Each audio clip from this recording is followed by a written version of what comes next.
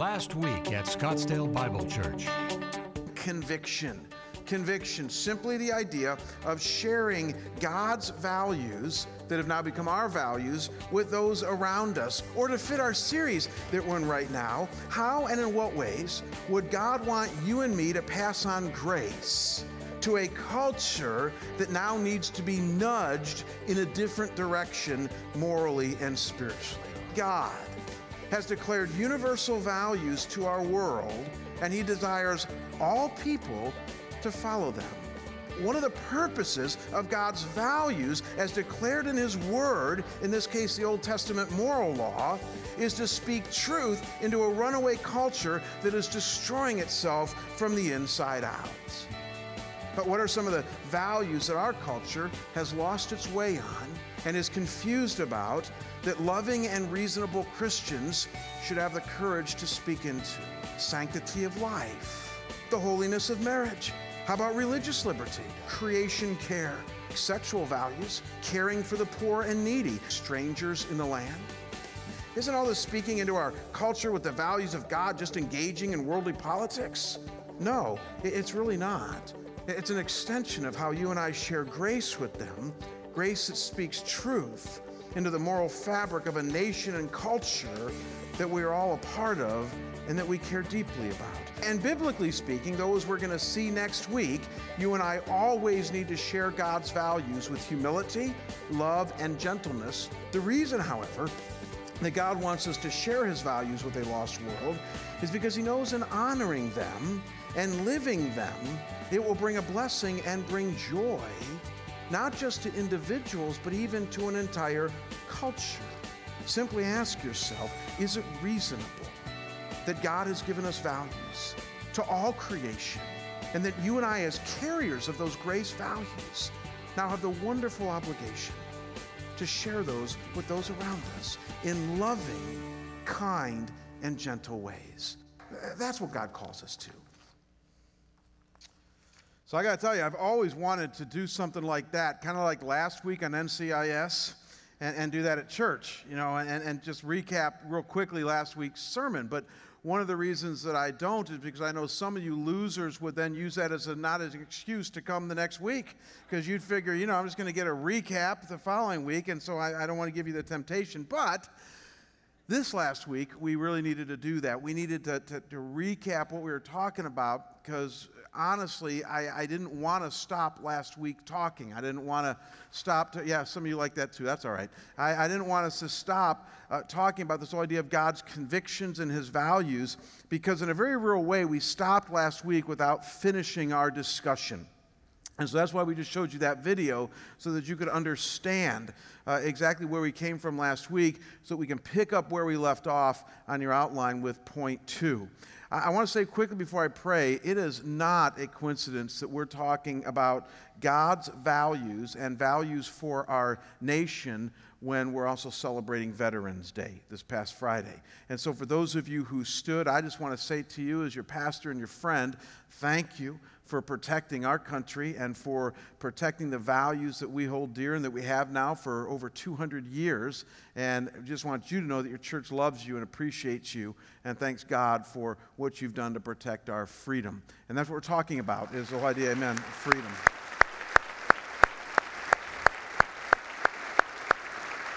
Good. And so as Troy did, we're going to pray right now for you and then also for diving into the Word. So why don't you all bow with me. God, we do thank you that there have been men and women through multiple generations now who have served in such a way as to protect the freedom that we enjoy. And God, we're grateful today as we celebrated Friday, but also today for the men and women who have served, and even for those who have given their lives. And so, God, as we continue our discussion on values and the values that you have, not just for us, but also for this world that you have made, your creation, we pray that you'd give us wisdom. May we be reasonable in our assessment, and Lord, also be men and women of conviction as we latch on to the convictions that you have. And so speak to our hearts and our minds today, we pray, in Christ's name, amen. So to get us thinking about the topic before us today, continuing on in it, I want you to think about the headlines that you have all been aware of in the last few months in our nation, just the things that have made the headlines. So look up here on the screen. Obviously, Occupy Wall Street, protesters who are trying to make a statement as to what they see is corruption with big business. Or Solyndra and the allegations of wasted government money and possible lying to cover it up. How about the Fast and Furious scandal with U.S. guns ending up in the hands of Mexican criminals? Or even the euro debt crisis that continues to destabilize world markets. I mean, these are just four of the headlines from the last few weeks. How about even just this past week? Were you reading the news? Penn State and Joe Paterno all mixed up with potential knowledge of child sex abuse. Michael Jackson's doctor, I don't know if you noticed, was convicted of involuntary manslaughter. And even Herman Cain, one of the strong contenders for the Republican ticket, has now been accused of sexual harassment from years ago. I mean, these are all things that have made the headlines as political issues. That's really key, political issues in our world. But my point is that when you look closely at each one of them in their own right, they also contain a moral component to them as well. I mean, you can't escape it. Whether it's big business greed or government cover-ups or sexual misconduct, there's a moral component underlying the political issues seemingly every week that make our headlines. And please hear me, folks, and do not get me wrong. I am not suggesting by using these examples that any or all of these people or groups of people are guilty of what they've been accused of. I am not suggesting that. I'm simply pointing out that the things that tend to make headlines in our world today that we label political issues are also, in their same right, moral issues. They contain a moral component to them. And what you simply need to know, and this is what we tried to establish last week, is that God has always been concerned about the morality of His creation. He has. I mean, He gave us the Ten Commandments in the Old Testament, as well as hundreds of other ethical standards, ranging from the sanctity of life to how to treat strangers in the land. Jesus, then turning to the New Testament, gave us the Sermon on the Mount. 3 chapters of very high ethical standards, kingdom values that He wants His followers, and one could even argue all people, to be about. Then you flip the page into the epistles and you read entire lists of behaviors that God wants His people about, and even behaviors that He doesn't want His people to be about. And then even the last book of Bible, the book of Revelation, talks a lot about morality, using terms like righteousness, evil, faithful, and true. I mean, to be sure, folks, let's not be misunderstood. The Bible is not simply a book of a bunch of do's and don'ts. It's much more than that. And we're going to talk about that as we go along this morning. But this is never to be confused with the fact that God doesn't care about morality in this world. Of course He does. And His book is replete with examples from Genesis all the way through to Revelation. And if you can latch onto that at all, that was our starting place last week, as we kicked off this discussion on convictions. Simply put, that God does care about this world, and He even cares about the morality of this world, and He wants you and me as His followers to not be afraid to trumpet the values that He cares so much about. And if the values that we talk about have happened to have been hijacked by our current political culture and made into political issues, that's not our problem. You and I cannot apologize for speaking into political issues that God originally labeled moral issues. I mean, think about that. If your kid accuses you of treading in his or her realm with an issue that you originally taught them about, an issue that you were originally concerned for in their lives, and then they would accuse you of treading in their realm because now that issue is their issue, you're going to say, wait a second, stop. I brought you into this world. I love you. I was talking to you about these things way before you got involved with them. And God says the same to us. He says just because a political culture has made an issue, say sanctity of life or the holiness of marriage or strangers in the land, a political issue today, doesn't mean that the Bible didn't label it a moral issue years ago and has something to say about it. And so that's what we're talking about in this series. Now, With this said, however, this idea that God does have universal values and that he does want our world to know about them and even tune into them, once we establish this, we also need to talk about the fact that Christians, you and I, have not always done an admirable job when it comes to how and in what ways we have shared God's values and convictions with the world around us. In other words, just think for a minute about the history of Christianity the last 2,000 years in the Western world. We have gotten judgmental at times. We've gotten bitter, but we've gotten combative. Quite frankly, we've gotten a bit unchristlike in how and in what ways we've shared God and his values with the world around us. If you don't believe me, just think about the mixed track record we have with inhibiting religious freedom. So think of France and England in the 17th and 18th century as we were trying to inhibit Protestants or inhibit Catholics or inhibit anybody that would want to have freedom to believe what they want to believe. Or consider how we have been too forceful in history past in asking a fallen world at times to embrace God's value and truth. Think of the Spanish Inquisition, where we forced people to embrace faith in Christ, and that wasn't very winsome. Or even in our generation, I don't know about you, but I was so embarrassed back in the 1990s when the evangelical world was resorting to name-calling and character bashing when it came to some of the things going around in culture, and we called Ellen DeGeneres Ellen Degenerate. I remember when that hit the news, I was so disappointed in the way that Christians were posturing themselves toward that issue in culture. Folks, we have not always had a godly attitude and a Christ-like posture toward others when it comes to how and in what ways we have shared God's value with them. And I know how some Christians think. I know what some of them say. They say, well, Jamie, big deal. So we're a little bit too passionate, a little bit unloving at times in the way we share it. At least we get the message across.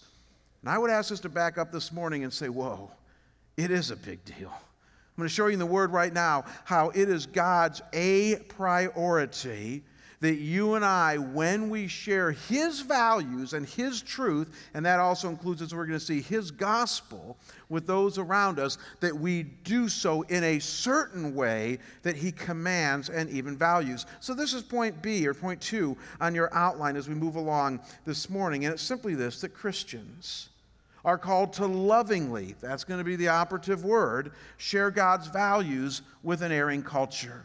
But we are called to lovingly share his values with an erring culture. So what I'm simply pointing out, and this is eminently biblical, is that the how is just as important as the what when it comes to sharing God's values with a fallen culture. How we do it, that the medium, is just as important as what we say, the message. If you brought a Bible with you, I want you to open up to 1 Peter chapter 3, beginning at verse 15. Actually, we're going to only look at verse 15. This is going to be a one-verse message, essentially. 1 Peter chapter 3, verse 15. It's found toward the end of your New Testament, if you're going to use a Pew Bible there. If not, you can look up here on the screen, but it's talking very specifically about this issue of how you and I should posture ourselves when sharing God and his values with the world around us. So listen to what it says, 1 Peter 3:15. But in your hearts, honor Christ the Lord as holy, always being prepared to make a defense to anyone who asks you for a reason for the hope that is in you. Yet do it with gentleness and respect. Whoa. Obviously, I want you to focus on that very last phrase there where it says, do it with gentleness and respect. Two very robust New Testament words that are actually talking about two very significant character traits that God desires, no, actually commands in his followers. First, look at that word gentleness. It's the Greek word prautes, and it occurs multiple times in the Greek version of the Old Testament, known as the Septuagint, as well as in the Greek New Testament. And I love this word. It literally means, and I get this, to be pleasant, to be kind, or to be humble. If you got a King James version of the Bible, it translates this word meek. And in New Testament days, this word was actually used in the secular Greek culture to refer to the taming of animals. So picture an animal that you wouldn't want in your house because it's going to chew the furniture and it's too wild and it's not tamed, and you then tame it. It is now kind and it is welcome in your household. That's what this word is trying to picture here. That kind of tameness, that kind of kindness. And the way the Bible uses this word, folks, I got to tell you, is both revealing and powerful. It's used to describe Moses in the Old Testament when it links his gentleness to the fact that God trusted him with direct revelation in Numbers 12, verse 3. It was used to describe Jesus in Matthew 11:29 when it says that he was gentle and humble in heart. This word is used to describe Paul the Apostle in 2 Corinthians 10:1 as he patterned his life after Jesus. This word is even listed as a fruit of the Spirit in Galatians chapter 5, one of the evidences that you're a Christian. It's used in Jesus' famous Sermon on the Mount in Matthew 5, where it says, "Blessed are the meek, for they shall inherit the earth." And it's even listed as a sign that you are one of the chosen of God, one of the elect in Colossians chapter 3, verse 12. I mean, you get the picture. From Moses to Jesus to Paul to anybody who would claim the name of Jesus, the Bible, like a scratch CD, is saying over and over again, we're to be gentle in our demeanor. And yet it doesn't stop there. Most importantly, this trait, this same Greek word, is supposed to be in play, the Bible says, when we posture ourselves toward an unbelieving world, especially when we're talking to them about Jesus and God's values. 3 times. The Bible uses the word prautes, gentleness, to talk about you and me in our discussions with the lost world when it comes to talking to them about God and his value. And so in 2 Timothy 2, verses 24 and 25, it tells us, and I quote, to correct our opponents with gentleness.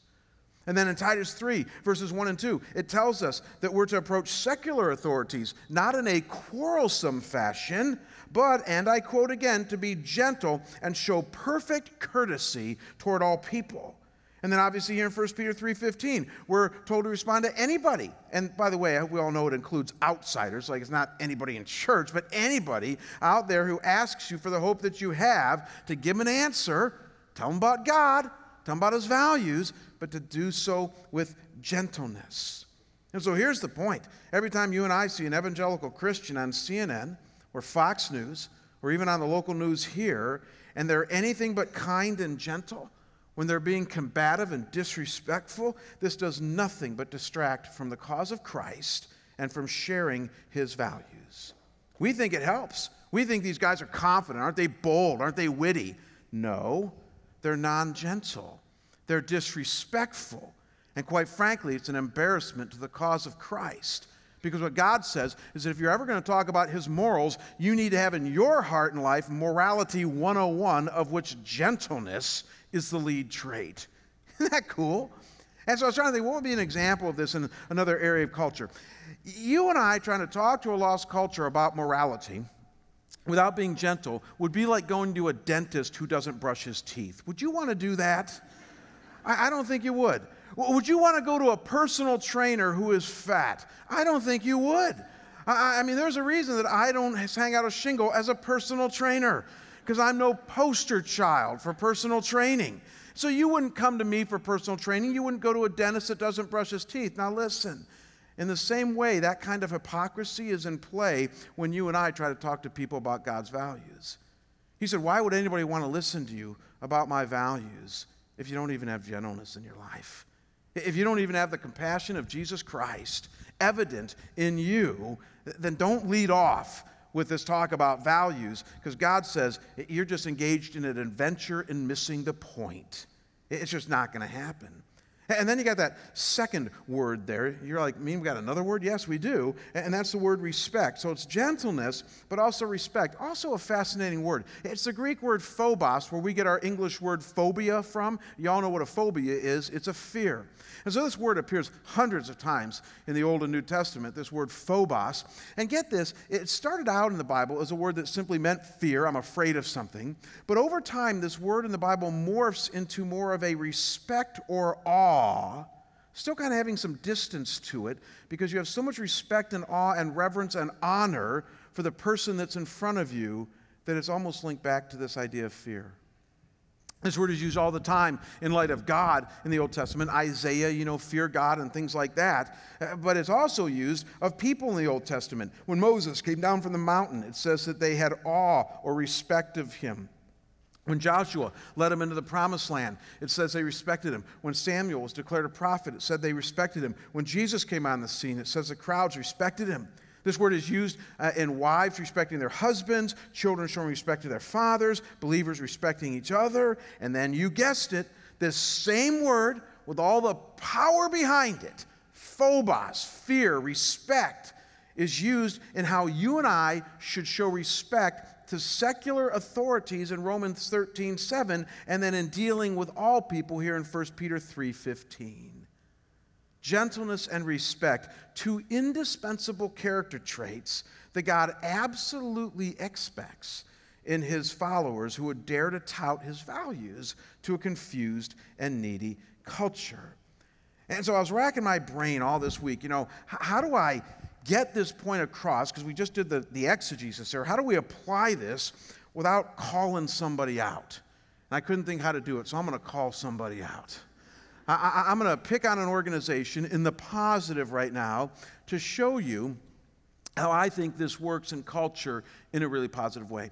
Some of you know I lead a Bible study for men in the Marketplace on Wednesday mornings, every Wednesday morning, called Marketplace Bible Study, and it was the brainchild of Dave Cavan, one of our business guys here, who said if you would come up weekly with a Bible study, I'll get a bunch of men from the Marketplace and we'll just see where God leads. And we've been doing this for about 3 years. We've got about 100 men that show up to the corporate Raintree Center up there, and it's open to all men are welcome to come to this.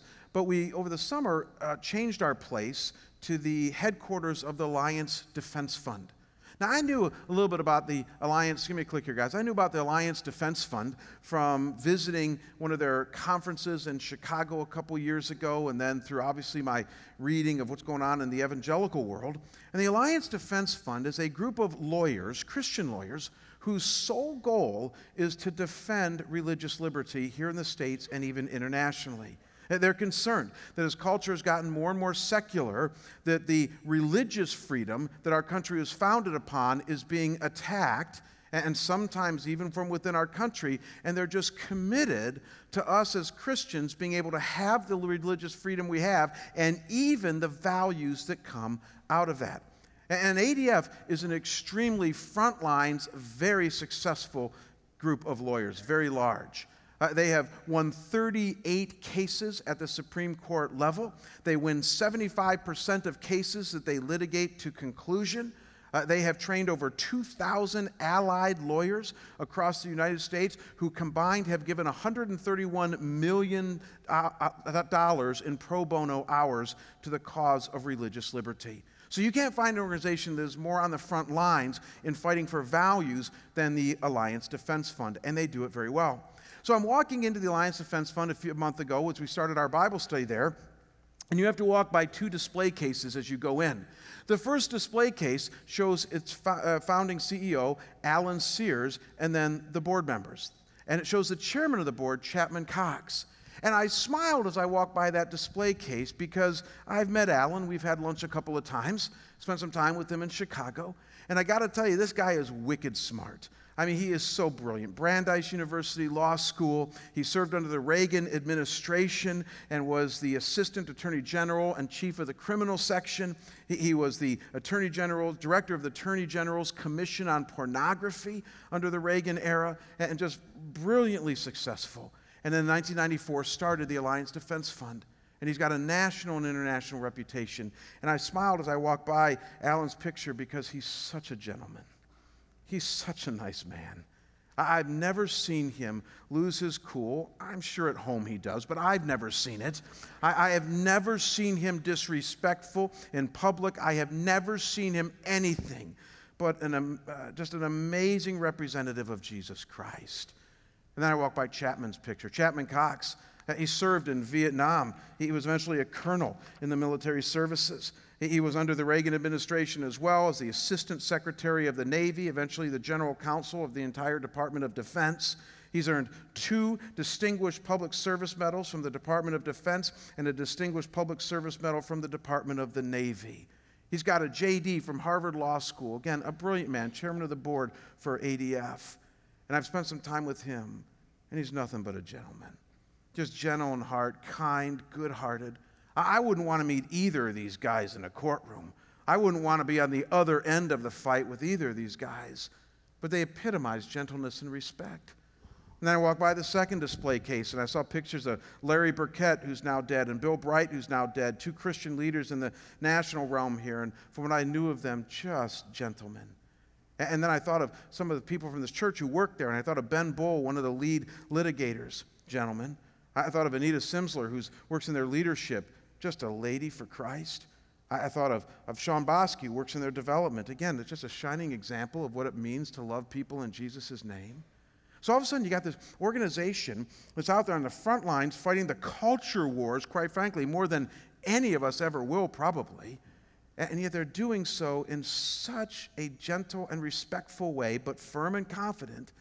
And the thought hit me, no wonder God uses them. No wonder God uses them to protect our freedom, because they got it right. They've mixed the two things that we're talking about in these 2 weeks, and that is having the courage to enter into the fray and to have the guts to speak God's values into our culture, but doing so with gentleness and respect along the way. And God uses them. And my point is that He wants to use you the same way. We're probably never going to be lead litigators with the Alliance Defense Fund. But the reality is that you and I have conversations every day that matter.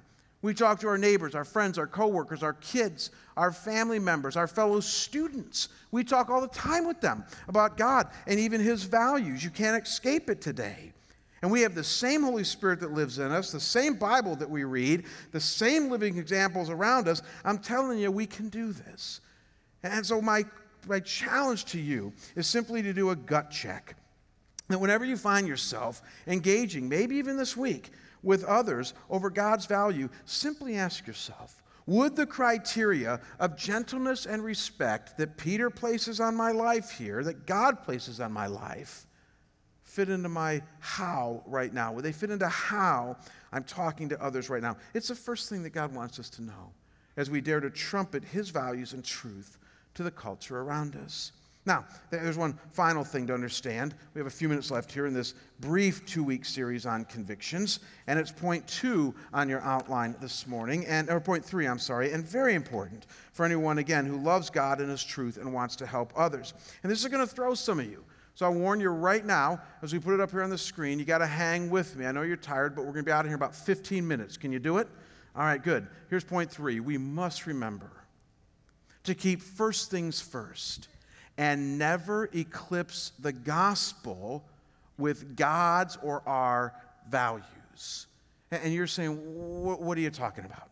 In other words, what I'm trying to say, folks, is that though it is true that God wants this world to embrace His values, I would argue even when they're digging their heels in and not coming to Christ, He still wants them to know about His values because it helps culture. At the same time, what you need to know is that God cares more that all people would come to faith in Jesus Christ and, like the prodigal son, come home to Him in faith relationship and to be in right relationship with God the Father. In other words, I'm suggesting to you that God does have a priority list. That though God does care about morality and the values of this world, and He wants Christians to not be shy to talk about that, I think He cares more that at the end of the day, people come to Christ. He does. I mean, think about it, folks. The fact that God has said that He wants this world to embrace His values is toward the end goal that they might know Him personally and come to Him through faith in Jesus Christ. That's what God is shooting for. And so to the degree that you and I share His values, but when we don't do it with gentleness and respect, or when, as we're going to see in a second here, we put so much weight on them that we never get to the gospel, we do great disservice to the kingdom of God and to what God's ultimate goal is in wanting us to talk to people in the first place. The point is that good things, even good things, can distract from the gospel. Even good things like values. And quite frankly, I'm going to show you here right now, Jesus was not very happy when good things distracted people in His day from what God was really up to in the gospel. As much as Jesus was a gentle person, there were times, we all know, that he got angry, even justifiably angry, with the culture around him. Pause there for a second. That means, and this will be new to some of you, and it's not the point of today's message, but this will be helpful, that anger is not the absence, or anger is not the opposite of gentleness. I hope we can all realize that. Certainly there are plenty of people who get angry and they're not gentle, they're not kind, they're not good, and that's a problem. But Jesus shows us, because he was the perfect incarnate Son of God, that there are times you can be angry, justifiably so, and communicate it in appropriate ways and still be a gentle person in your demeanor. And isn't it interesting that when Jesus got angry on rare occasions, almost every scenario his anger is directed at pastors? That doesn't bode well for me. Jesus reserved almost all of his anger for the religious leaders of his day, the Pharisees and the Sadducees. And I want to show you right now, look up here on the screen, that he got mainly angry at the fact that they eclipsed the things that God really cared most about, with the fact that they were vying so much for certain values that come from the Old Testament. Let me read you Jesus' words here as he's talking to the scribes and Pharisees. You'll see what I mean.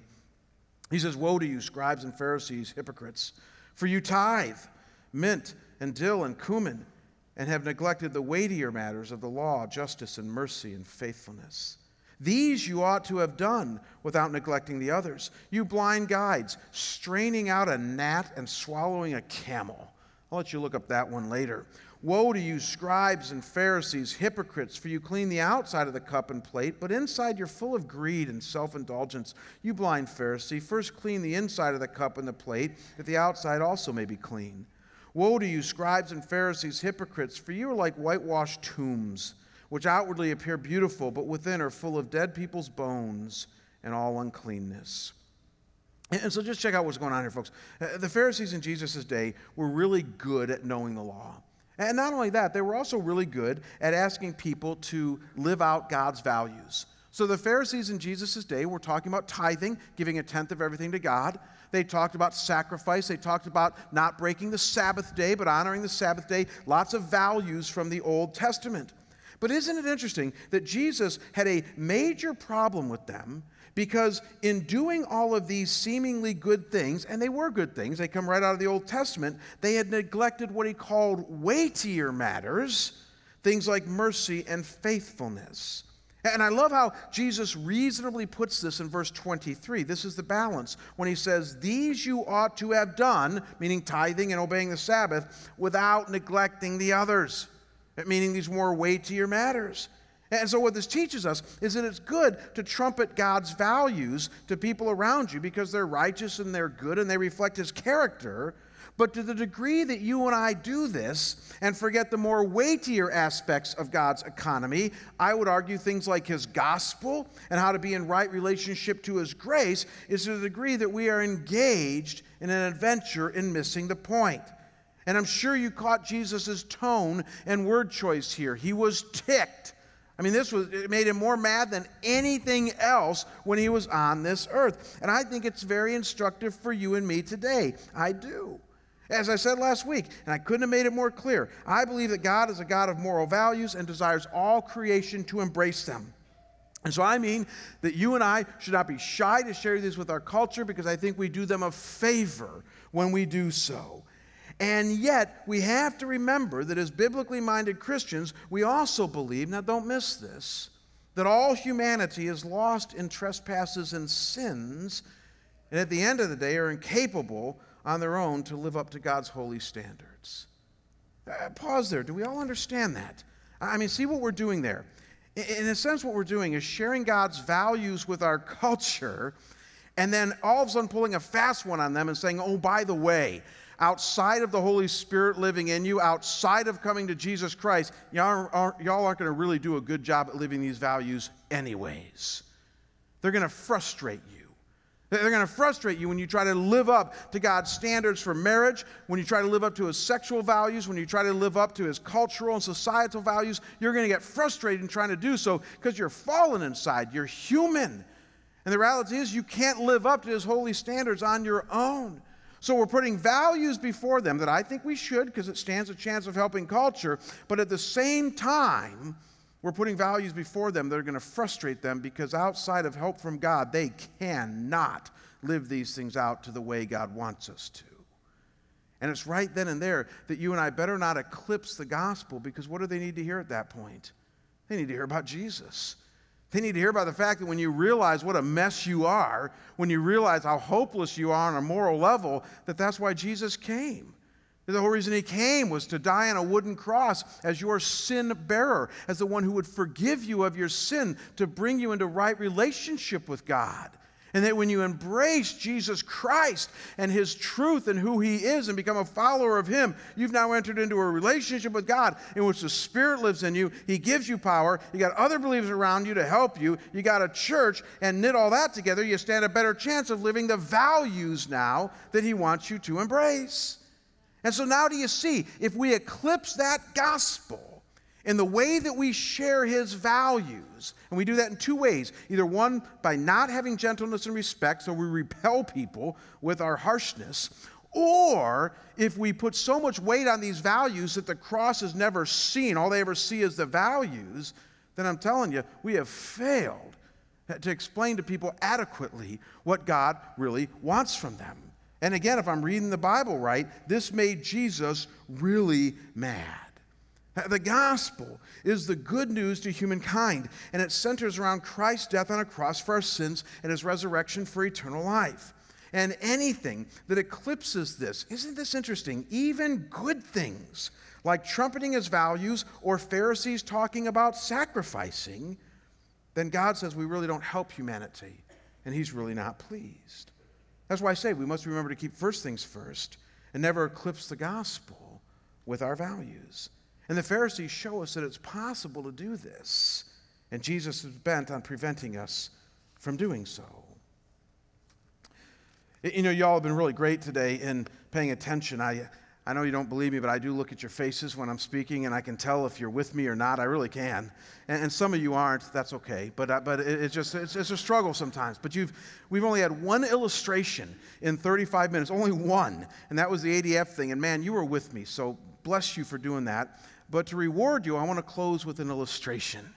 And to help us with this illustration, Steve Erickson is going to come out here and help us. Steve is the biggest staff person we could find here at Scottsdale Bible Church. And Steve is our pastor of spiritual formation. Some of you know him. He's the guy who helps us all go deeper in Christ. He teaches our 100 and 200 and 300 and 400 level classes. And he's preached here before. He's been here for about a decade now on staff. But you were born and raised in this church. And so what, about 35 years. Well, Steve, it's good to have you up here. Steve represents, well, not represents the average Christian, but we want him to represent here today what a Christian is to look like in this sense symbolically. That God says that when Christ saves you, when he enters your life, in a very real way, he puts a cross upon you. You're now a bearer of Jesus' message. Every one of you who are followers of Christ here today, symbolically speaking, have a cross plastered right on your chest. And the Bible says that wherever you go, you are an ambassador, you are a representative of Jesus Christ. And the way it's supposed to work is that through your love, your kindness, your verbal witness, people learn about Jesus through you. As one guy once said, you might be the only epistle that some people ever read. And it's true. And so Steve here is representing that. And I got in my hand here the values that we brought to our attention last week that come right out of the Word, that have become political issues today. The holiness of marriage, religious liberty, sexual values, sanctity of life, the strangers in the land, the whole immigration issue, creation care, the fact that we need to care for this earth that God has given us as well as utilize it, and then the poor and needy, that God values people caring for those who are misfortunate around you. So these are the 7 values. And here's what we want to illustrate. When you and I talk about these values with those around us in such a way that we are not gentle and kind, in such a way that we even might give so much emphasis to them that they don't see anything else in our lives but these values. They never hear or see anything about Jesus. They never understand anything about the cross. When you and I don't talk reasonably about these things with those around us, eventually what happens is that everybody sees the values, how could they not, but they miss the cross. before you know it, when you and I are not kind and not gentle, or when we give undue weight to these things, which simply means that we don't talk to them about the cross or Christ, before you know it, we've eclipsed the cross with all of these values. And I believe that what God says is that He wants us to take them off the cross and to put them around the cross, maybe on our arms, so that we are armed with these values. Get it? Armed with these values. And that then, when we do that, and these values are rightly placed around the cross of Christ, doesn't that become a much better visual? When we start to be gentle and kind, when you and I see these values, now don't miss this, as flowing out of the cross, because that's what they've done for us. I mean, I didn't embrace these things till I became a Christian. And so though people told me about them before I became a Christian, and though Christians were fighting for the good in our country before I became a Christian, I personally did not embrace these until I came to Jesus Christ. It was the cross that gave me these values. When you and I present them like that, all of a sudden now we're doing what God wants us to do. But we're the kind of Christian that isn't just about the cross, that's also about His values, but flowing out of the cross. And we don't eclipse the cross in all of our talk about what God wants for our nation. This is the kind of Christian I long for at Scottsdale Bible Church. Because you see, the last 2 weeks have been very, very designed for our church. We got two camps of people here. We have more, but just go with me on this for a second. We have those among you here today and in all of our services that just love the culture wars. You love the political realm. You love talking about God's values. And what you need to know is that we're 100% behind you. But our challenge to you, our encouragement to you, is to do so with gentleness and respect. To just remember, every time you're ambassador for Jesus Christ, do not eclipse the cross. Keep the cross in perspective and be loving and winsome in how you communicate these things. But then there's another group of you that don't believe Christians should ever talk about these things. I know that because when I've broached these subjects from the pulpit, I get emails from you saying, Christians shouldn't talk about these things, and you should stick to theology and not politics. What we've been trying to say to you over the last 2 weeks is, no, these things matter. These are high values to God, and we need to be armed with them as we go out into the world. And yet the reality is that you might need to start getting a little bit more bold, a little bit more intentional in the voting booth, a little bit more intentional in the way that you view culture around you, and not be afraid to care for this country as God wants you to care for this country. In a very real way, we've been trying to pull two groups together over the last 2 weeks. Those of you who are already in the battle, if you will, but to make sure we're loving and respectful because we have a long way to go there, and then to get the rest of us to meet in the middle as well and be unified as a church. Steve, thank you for showing us this. That's awesome. Thanks.